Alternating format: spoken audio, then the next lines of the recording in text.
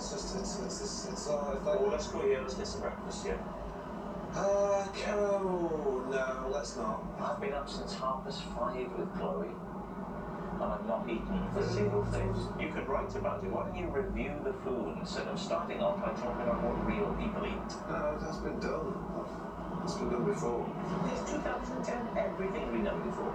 All you can do is do something someone's done before, but do it better or differently. To some extent, that's correct. Coming up, something that's probably been done before, but we'll do it better, a film and food review of The Trip.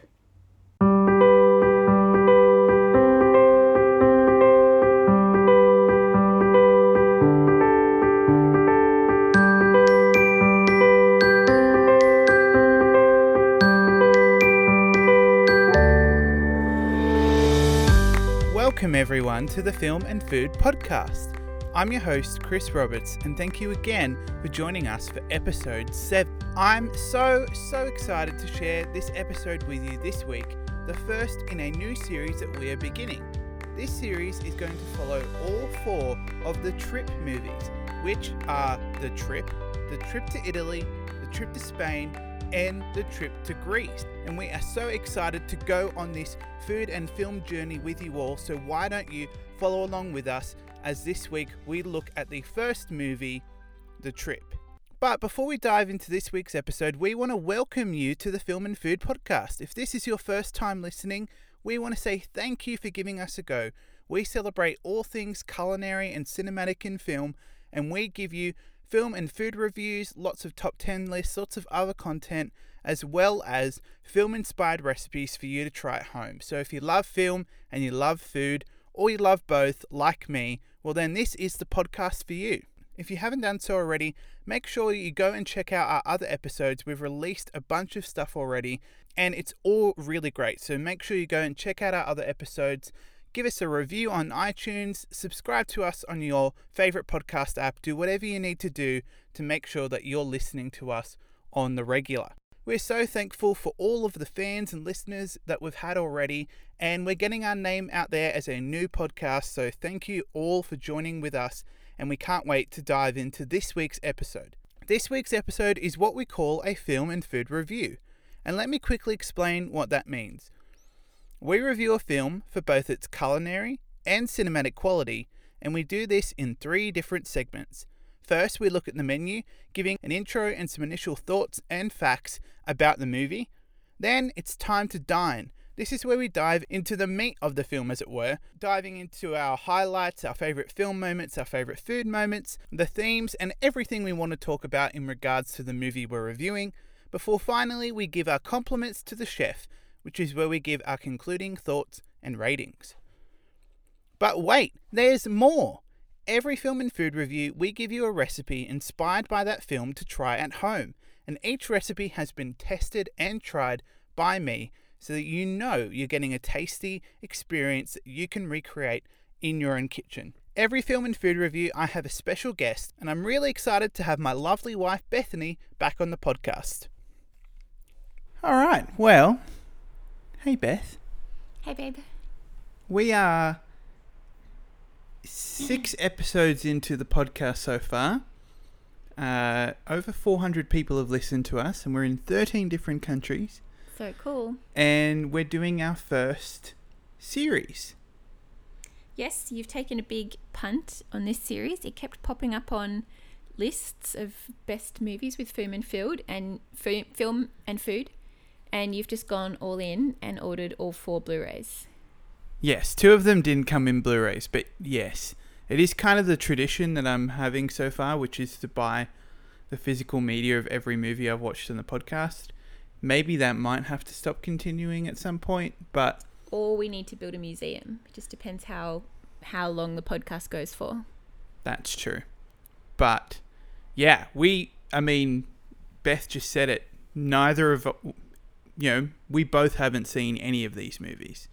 We heard they're good, and there's 4 of them, and they go around Europe, and they go on a trip, and they eat food. That's all we know. That's all we know. So, we encourage you to jump on the journey with us. But I was drawn to this because the trip to Grease, the final movie in the trilogy, just came out on DVD and just came out on Stan. So see if you can find all 4 movies and join us on the journey. Any other things you want to say, or should we get into it? I'm ready. So this is our film and food review of The Trip. Let's look at the menu. Released in 2010, The Trip is directed by acclaimed British director Michael Winterbottom and stars Steve Coogan, Rob Brydon, Rebecca Johnson, Claire Keelan, and Margot Stilley, among a number of others. The plot is as follows.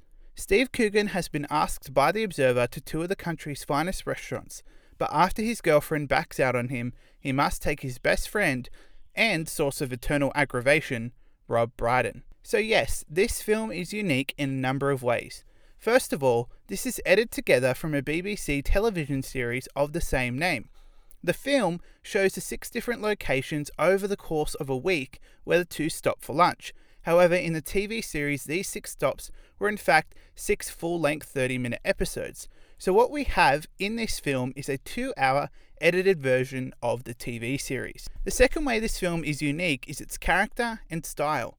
This is almost a documentary as Steve Coogan and Rob Brydon play fictionalized versions of themselves with an undercurrent of real-life personality and banter running through the film. In an interview with The Guardian, Coogan said that he and Brydon exaggerated the aspects of ourselves that help the comedy. I like playing with the fact that it might be me, to give it more of an edge. So some of the conversations with Rob are funny, but some of them are very uncomfortable. They're sort of genuine arguments. It's sort of an exaggeration of real life. End quote. So what we have is what we get. A real road trip film that follows these 2 characters as they banter around Northern England eating delicious food. Is that the recipe for a great movie? Well, we've taken a look at the menu and set the scene, and now we're about to go into our in-depth review. But I have to let you know there will be spoilers ahead. So if you haven't seen The Trip, we'll be spoiling all aspects of the film. Why not have a go and follow us along in this new series? Go and watch The Trip and come back to this podcast. However, if you're good to go and happy to be spoiled, we're going to dive into this review. It's time to dine. Well, welcome to the review. As I said before, this is the first of 4 movies that come in the Trip series. And we got into these because we're excited that these movies were about eating lots of delicious food in delicious locations. And so what else is this film and food podcast about but those things? As always on the Film and Food podcast, we're going to start with our highlights. It doesn't mean that we don't criticize the movie or give flaws or anything like that, but we always start with the positive. We always start with the highlights. Let's talk highlights.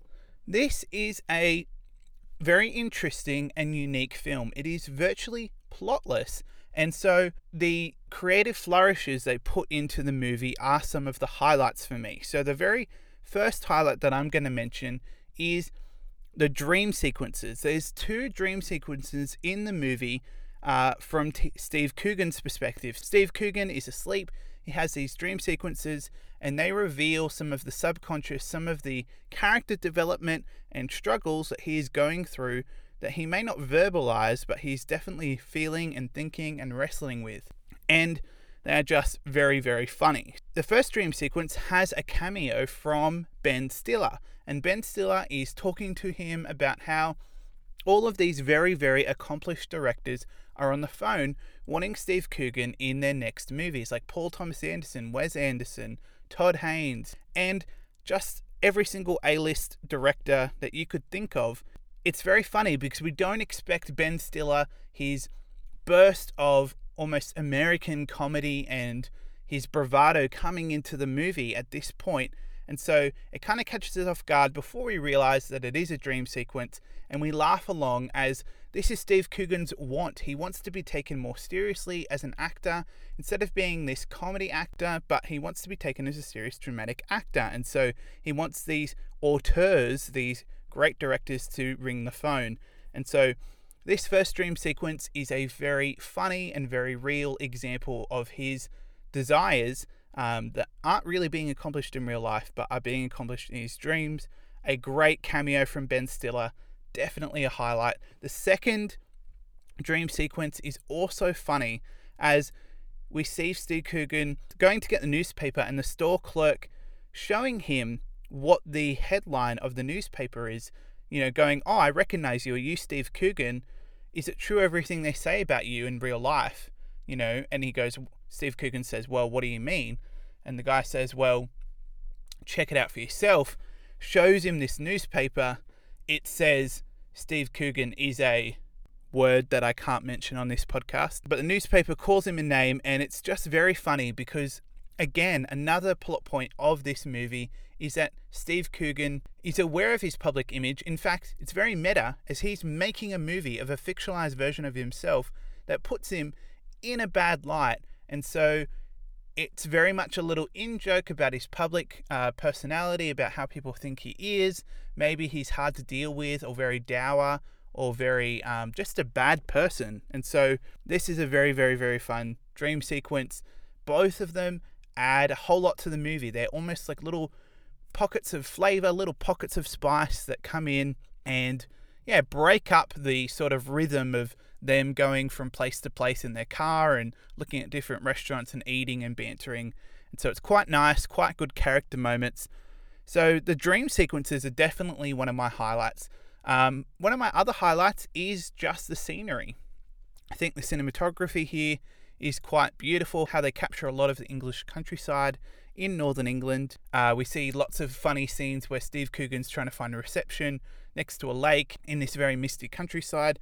That is a bit of a running joke, him trying to find a reception in the movie. We get lots of beautiful countryside, and in the midst of the COVID-19 pandemic that we're all in, it is just wonderful that we can't go overseas at the moment, but if we can all just enjoy this movie from the comfort of our home, grilled food and good scenery, it almost feels like you're going on a trip with them. You get all of the aspects of traveling wrapped up in it. And so, the scenery's really nice. One of my highlights. Now that we've talked about a few highlights, we're going to dive more into the meat and bones of the review, how we feel, what we think about it. And so we're going to move over to our favorite film moments, and I'm going to share with you the conversation Beth and I had right after watching the movie, giving our initial thought and hear what we felt about the movie. Okay.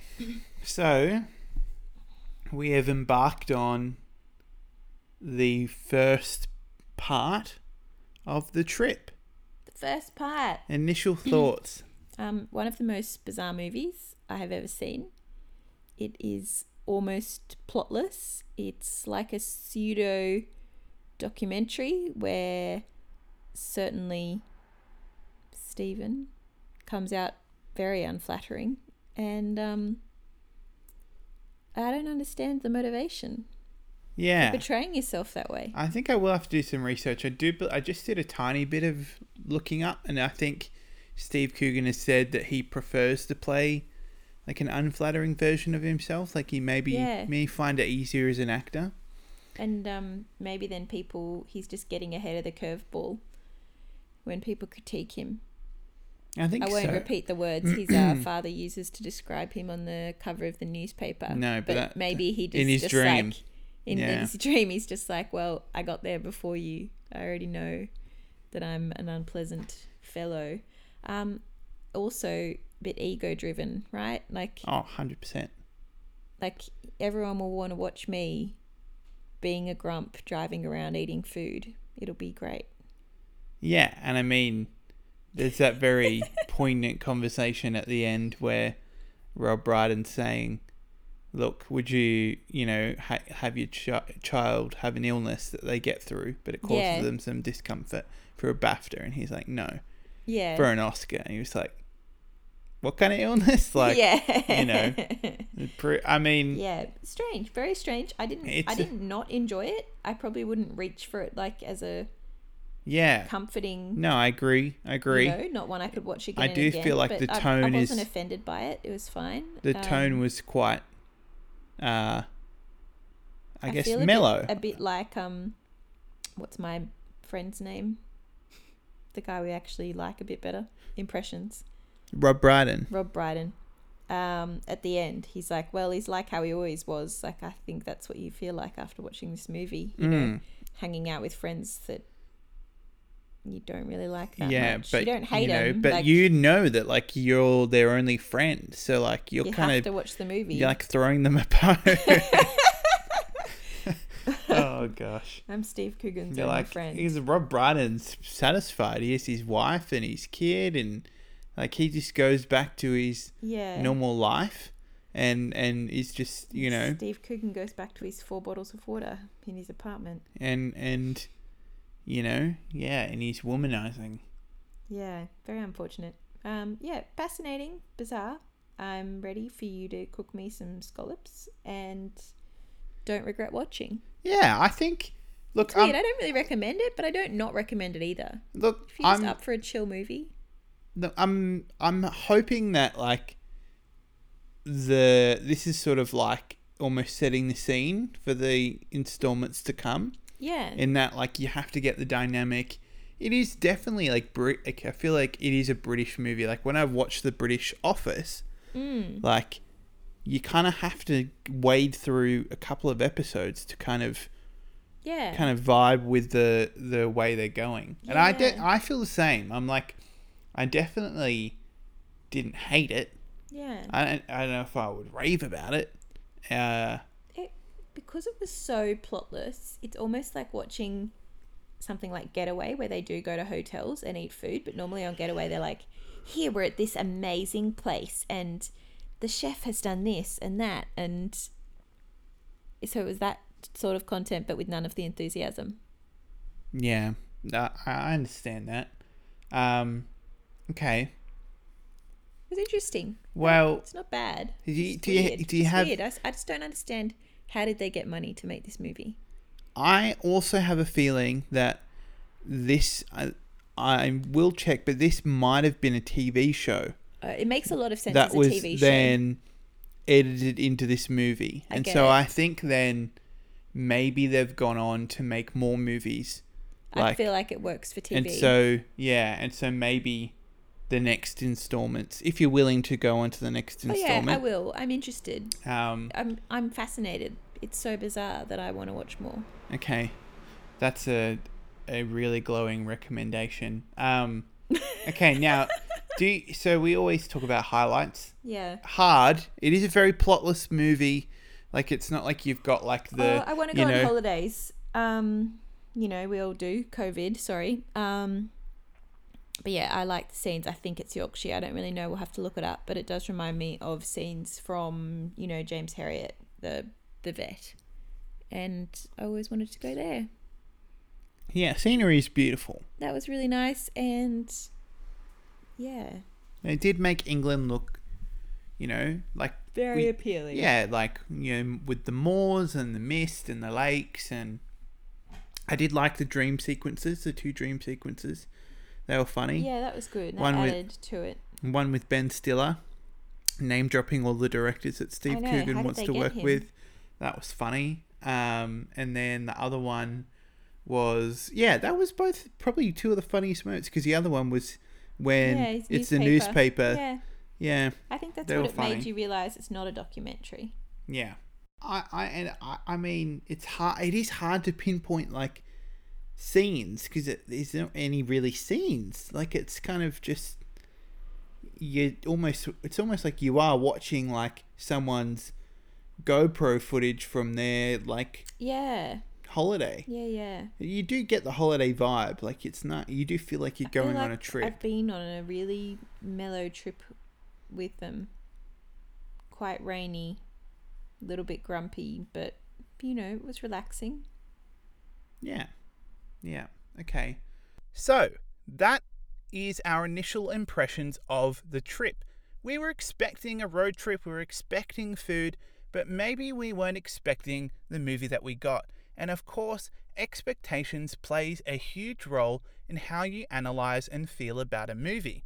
As we'll get to later on, quite interesting reactions to watching this movie, and giving our ratings at 10:30 at night may not be the best and most reflective ratings of the movie. However, we probably will continue to grow and like this movie more and more as we watch it and watch the others in the series, as the tone and the pace and just the style of the movie takes a while to get used to. Not that it's a bad thing, but it's just something new that we weren't really accustomed to. It gives us lots to talk about. The film is, of course, edited down from the TV program, and there is a sense of monotony to it. It has this really purposeful, slow pace. It's almost like you are taking the trip with them, from the mundane bits of picking up the keys and realizing that, they've only booked one room for the two of them, and from ordering on the menu and hearing the waiter talk about each different part of the dish. It doesn't cut out what a lot of Hollywood movies or what a lot of other movies would cut out. Instead, it allows us to soak and experience the little trivialities, the little, lapses in conversation, the little moments of silence, the moments of irritation that the characters share, and we feel like we're definitely in the movie. However, it means we go on a bit of an emotional journey. Sometimes, as the movie drags, we may be feeling a little bit dull, just like the characters, where at other times when, during the dream sequence or during the moments of impersonations and banter between the two, we're right along with them, laughing and enjoying the movie. And talking about comedy, we obviously have two British comedy legends here. We have Steve Coogan and Rob Brydon. And so Beth and I reflected right at the beginning of the movie, when we noticed the difference in humour and we noticed the difference in pace, the difference between British comedy and American comedy. So listen to us talk about that. Another thing I noticed, it seems to be a difference between American and British comedy. So like in American comedies, they're often like super slapstick, a bit over the top. The acting is a lot outrageous, a lot of emotions, whereas it's quite understated in the British, don't you think? Yeah. Who's the main guy? Not Steve Rob. Coogan. Steve Coogan. He is so dry that he doesn't almost want to laugh. Like if you laugh, he's going to look down his nose at you and go, oh, did you think that was funny? Well, it wasn't really a joke. You're clearly very silly. Yeah, they have good banter, and the two characters work off each other so well. And it's very witty and understated and quite dry. And yeah, I'm liking it. It's pretty refreshing. I'm keen to see where it goes. So this movie has moments of humour and has moments of levity, but it is in that traditional British style. It is understated. In fact, Steve Coogan calls himself the king of understatement at one point. He's very fond of that title because it reflects his style of humour. He wants to be quite witty and quite subtle with the way he works his humour, but almost as if he doesn't want to get a laugh, but the audience is often 1 or 2 seconds behind. Then we have Rob Brydon, who very much does his impersonations. And so we see conversation after conversation where Rob Brydon and Steve Coogan are going back and forth on their Michael Caine impersonation or their Al Pacino impersonation, or their, improvising on a different character, and their conversations going on and on and on. And these moments are quite hilarious, laugh out loud moments, where there's other little subtle moments, the little jabs that they dig at each other, the little remarks they make about each other's career that keep the movie going and kind of invest you in a different way, where you're not necessarily laughing, but you are sort of enjoying the dry comedy that this movie brings. And Steve Coogan and Rob Brydon, they definitely have chemistry in real life, and it shows on the screen. They're back and forth of mutual respect and admiration, but also irritation, but also jealousy, but also being sick of each other, and the competitiveness between the impersonations. It is all great stuff, and it kind of crackles and pops when it's really going on the screen. However, I think I found it tough on those little moments where I felt that it did drag. I think this movie is probably 20 minutes longer than it really needs to be, and I think it could have been edited in a more sharp, more creative way. What we have is, the 6 different parts of the trip edited into 6 days, Monday through to Saturday, with each day having a new location where they're at. And that is a fairly creative way of doing it, but it does feel like you have the monotony of the week coming through, and some days is given more attention than others, and maybe that is the purpose. But I do feel like maybe 15 minutes could have been cut off this, and it would have not have lost too much for me. But maybe that's me speaking as an Americanized audience. I don't know. That I do like how that film has challenged my perception and my way of watching movies as an audience member. So it's one that I'm going to keep thinking about and really wrestling with. And the movie, having lots of comedic moments, also takes its time to flesh out the dramatic side, the characters of Rob Brydon and Steve Coogan. Of course, Steve Coogan was going to go on this trip with his girlfriend Misha, but she pulls out and he's in America, and so Steve Coogan almost reluctantly asks Rob Brydon to come along for this trip. And the difference between the two characters is striking and creates a great dynamic of character moments between the two.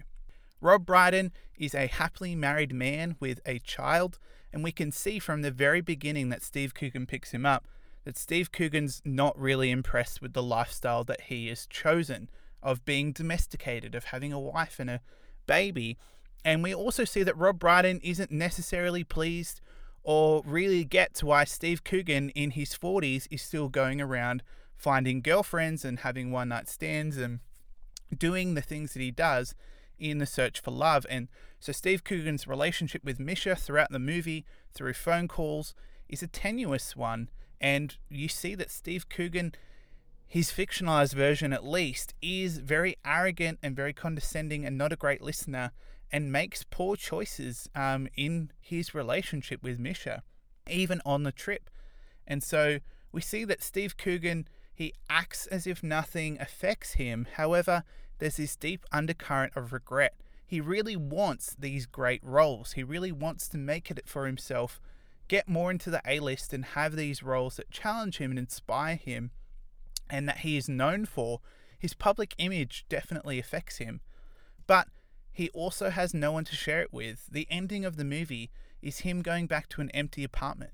There's no life for him apart from the roles he has, and there's a striking difference between Steve Coogan going home to an empty hotel to Rob Brydon going back to his house, to his wife, making a meal, and to his baby, happy and content. And his wife says, "How was the trip?" And Rob Brydon says, "As you'd expect it to be." He was his usual self.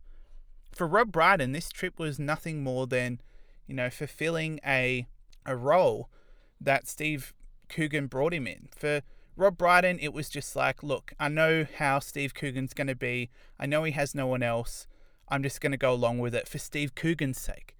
And that's a really interesting dynamic because they have lots of conversations about legacy, about their career choices, about who's better. And this dynamic really does bring about some questions and some character moments in the movie. We see Steve Coogan, who's really uptight and tense and has lots of verbal barrages with Rob Brydon. By the end, he's laughing more. He's being a little bit more spontaneous. He's kind of reflecting and realizing that maybe he can be a little bit less serious about himself and maybe look for enjoyment in life, that maybe Rob Brydon is settled and happy with himself. Rob Brydon is a very interesting character.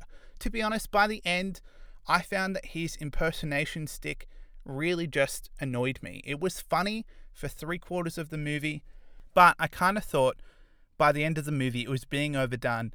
And maybe that was part of the point too, because really his wife still loves his impressions, but it seems to be a bit of a metaphor for his career too, that his impressions have only got him so far, and maybe that's the end of the road for him. Maybe he's become comfortable in what he has in his life, and that's his life. He's chosen his family over his career, and of course he's still working and still acting, but he's not chasing after the glory and the fame and the high art auteur work that Steve Coogan is chasing. And so I'm really intrigued by the dynamic between these two characters. Even if I found the film somewhat tedious at times, slow, and even frustrating, that these characters are worth sticking with. And I'm really excited to see how they grow and develop in the next movie. I think there was just enough character work to give you motivation to continue to watch them. However, I do feel like it was a bit of a mishmash of comedy and dramatic moments and conversations that need to be had. So I am intrigued to see where these guys go. Of course, Steve Coogan and Rob Brydon are actors themselves. They're playing fictionalized versions of themselves, and their performances of themselves, whether they're very realistic or they're not, is great. Rob Brydon is a sensational impressionist.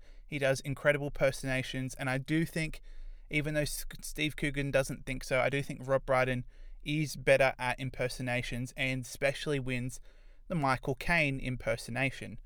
Now, I'm going to talk like Michael Caine, but I'm not Rob Brydon, and I'm not very good at it.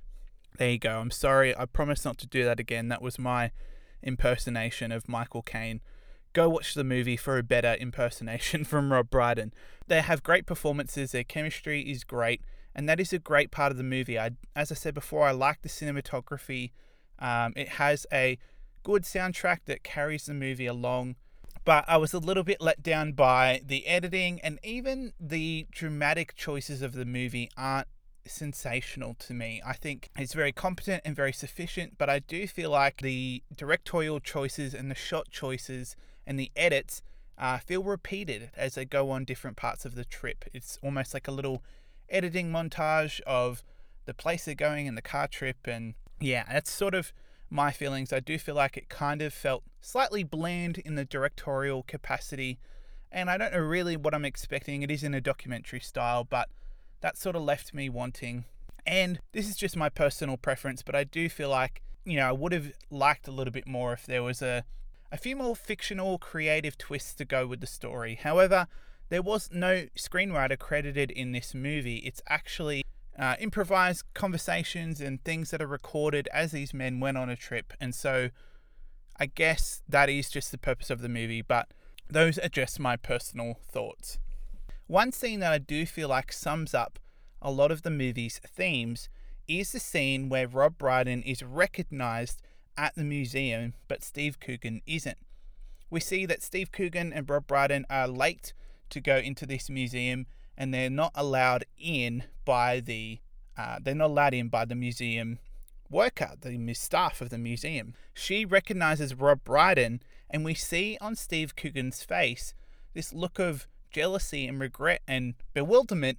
This woman would know Rob Brydon, but wouldn't know who Steve Coogan was. And so we see this tension happen as Rob Brydon willingly, does his big man in a little box. I'm not sure what it's really called, but his wonderful impression where he makes his voice sound very little, like he's inside a box, and, signs her autograph and chats to this lady, and Steve Coogan is kind of left in the background.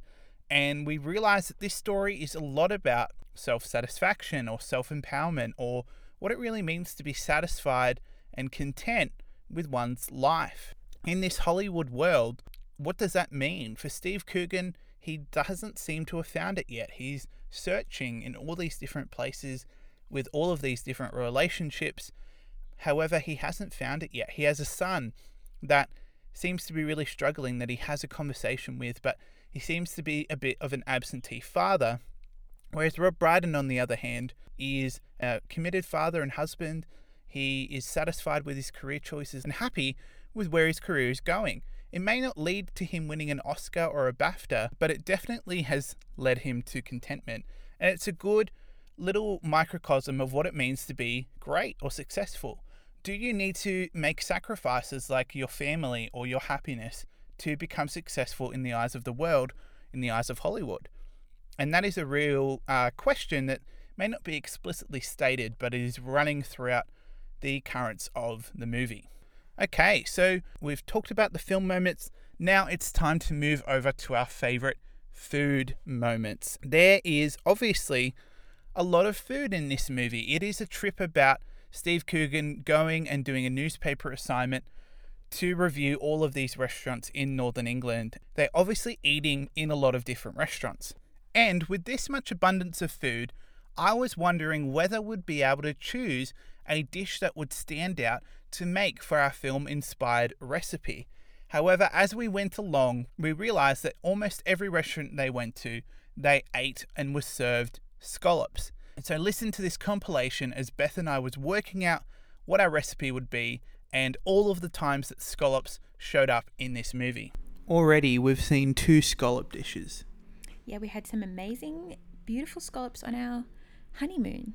That's when I think of scallops. They were so nice. The other time I think of scallops is like getting them as canapes at work events when you kind of, 200 people mingling in a room. Like, just really seedy. You definitely want a scallop hot, fresh, and like on to yourself on your own plate. That's right. So that had been my previous association with scallops as like, oh, am I going to risk this? But then, we had amazing, beautiful, fresh scallops quite a few times, and totally changed my mind. They were sweet almost, super fresh. Definitely maybe the dish to cook, potentially. Oh, true. Maybe we See need to if go it on will a come little up. scallop sourcing mission. Yeah. And who, we borrowed a great cookbook from the library, Dinner, A Love Story. We did. And she specifically mentions cooking scallops as like a recipe to totally master. Oh, maybe it is one worth looking at. Yeah. We'll see if it pops up. We have a sauce. Maybe that's one of the running jokes that keeps showing up in every restaurant in England. Anyway, we'll see. What? Well, because it's been in 2 restaurants already. Like, it might be a bit of a running thing in the movie. Yeah. Okay, all right, we'll see. If it keeps going, it's it. Yeah. That's 3 scallops already. True. He just ordered scallops True. again. Okay, scallops are the number 1 contender. All right. We'll continue watching. Mark this down for the scallop compilation. More 4th scallops. time seeing scallops. They're sizzling. They're sizzling.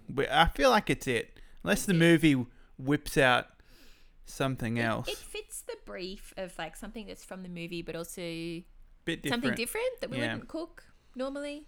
Great. Lock it in, Great. Eddie. Done. Yes, there were a lot of yummy, delicious looking scallops in this movie. Obviously, that was a huge part of the Northern England restaurant scene at the time that this was filmed. And so we have chosen that as our film-inspired recipe for this week, which we'll talk about a little more later. However, that was a highlight for me, seeing all of those delicious scallops that make your mouth water and that make you want and go and make them yourself. The good news is you can go and make them yourself with our recipe, which we'll talk about later. So there was lots of food. However, I did find myself slightly disappointed with the amount of food in this movie. Yes, we see lots of dishes, we see little moments in the kitchen. However, for a movie about a trip to review food, the food almost takes a backseat to the conversations and banter between the 2 men. Often, they don't even mention the food that they're eating.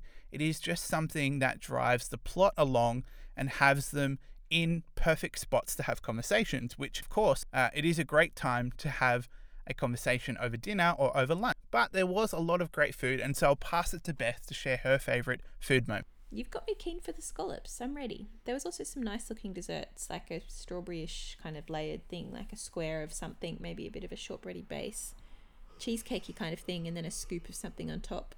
They didn't describe it, but looked nice. I don't want to eat a haggis. No, I don't want to eat a haggis. I think obviously scallops were great. Yeah, I mean, they go to a lot of restaurants. Like, It's funny, for a movie about eating at restaurants, like, they don't really. I didn't experience the food that deeply, like, compared to something like Julia and Julia. Like, they didn't, I guess because they're not enjoying it that much. Yeah, I guess the movie does well in that, like, Steve Coogan's is pretty shallow. Like, he doesn't want to talk about his life. He doesn't want to talk about his problems. Like, he's very egotistical, like, very grumpy. Like, he's not really willing to express much emotion. Like, and so he really doesn't have that much to say on the food. Like, I feel like Rob Brydon a couple of times is trying to spark him into a conversation. But, like, it's just very much like, this is tasty.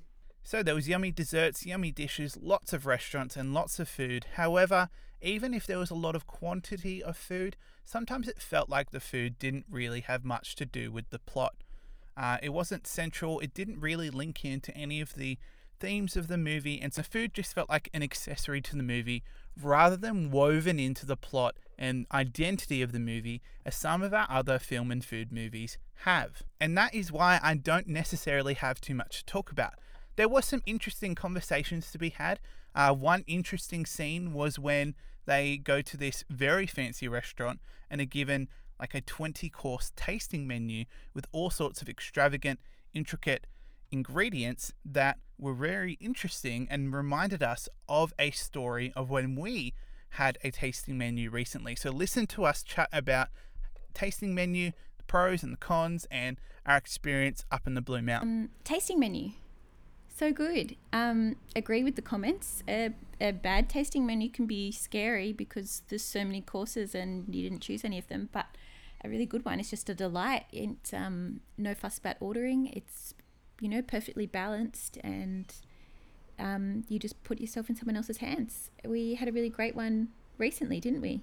Yeah, we went up for a little Blue Mountains weekend away, and we went to Pins on Lurline in Katoomba. And yep. Somewhat scrambled, potentially, my information, but I do believe there was a restaurant, Como, in Blackheath, which perhaps is closed, and the team from there is running Pins on Lurline at the time we were there. And so it was fantastic.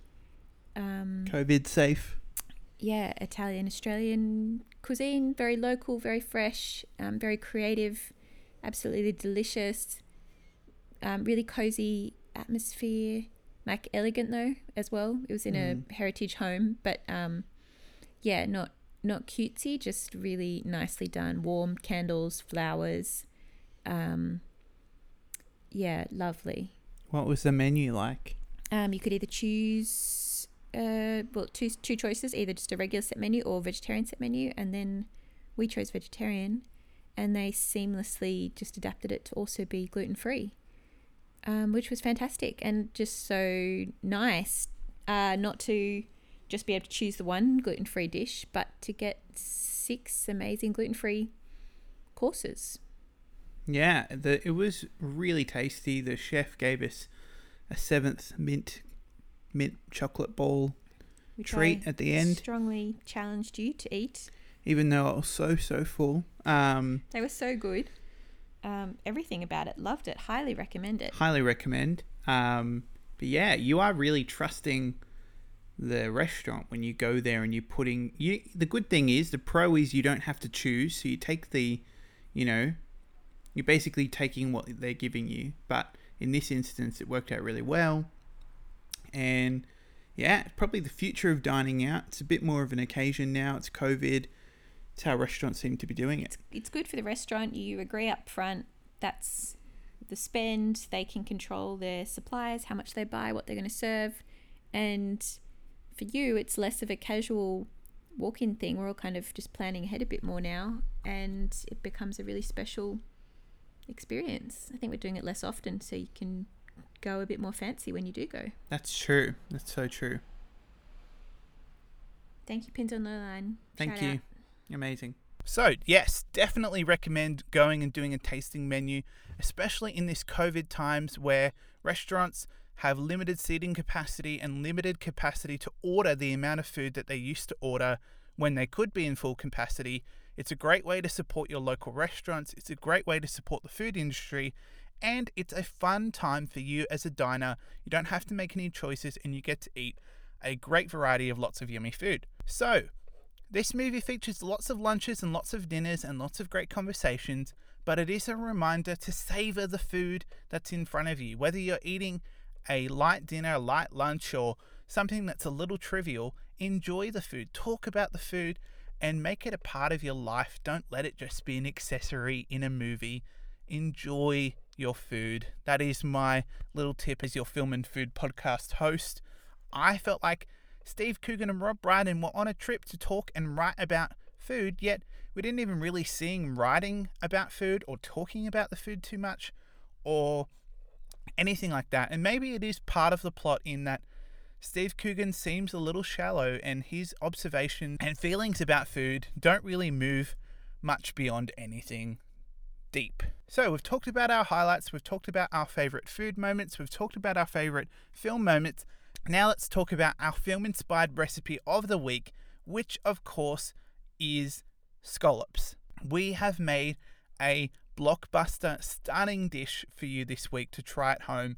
It is very, very simple. It uses fresh quality ingredients and will give you a rich, vibrant kapow scallop experience. restaurant quality for you to try at home. And I can't wait to share this recipe with you and hear how you go making this dish. This dish is inspired by a scallop dish that we had on our honeymoon in Lord Howe Island and uses the beautiful flavors of tomato to enrich the delicious scallop. So if you don't believe me, I made this for lunch for Beth a few days ago and listened to her reaction to eating these scallops. So delicious. I was a big fan. The salsa was really amazing, so zingy and beautiful, and I was really surprised by what was in it. It came together so well. It tasted really complex. And the scallops were just amazing. You totally nailed the amount of cooking time. They were just golden on the outside and lovely when you bit into them. They're that good. This is one of my favourite recipes that I've cooked for the podcast. It was my first time cooking scallops, and I can't wait to make these again, or even make them as a really good entree for a dinner party that's a little bit fancy one day down the road. And so I really, really recommend you go and try and make this.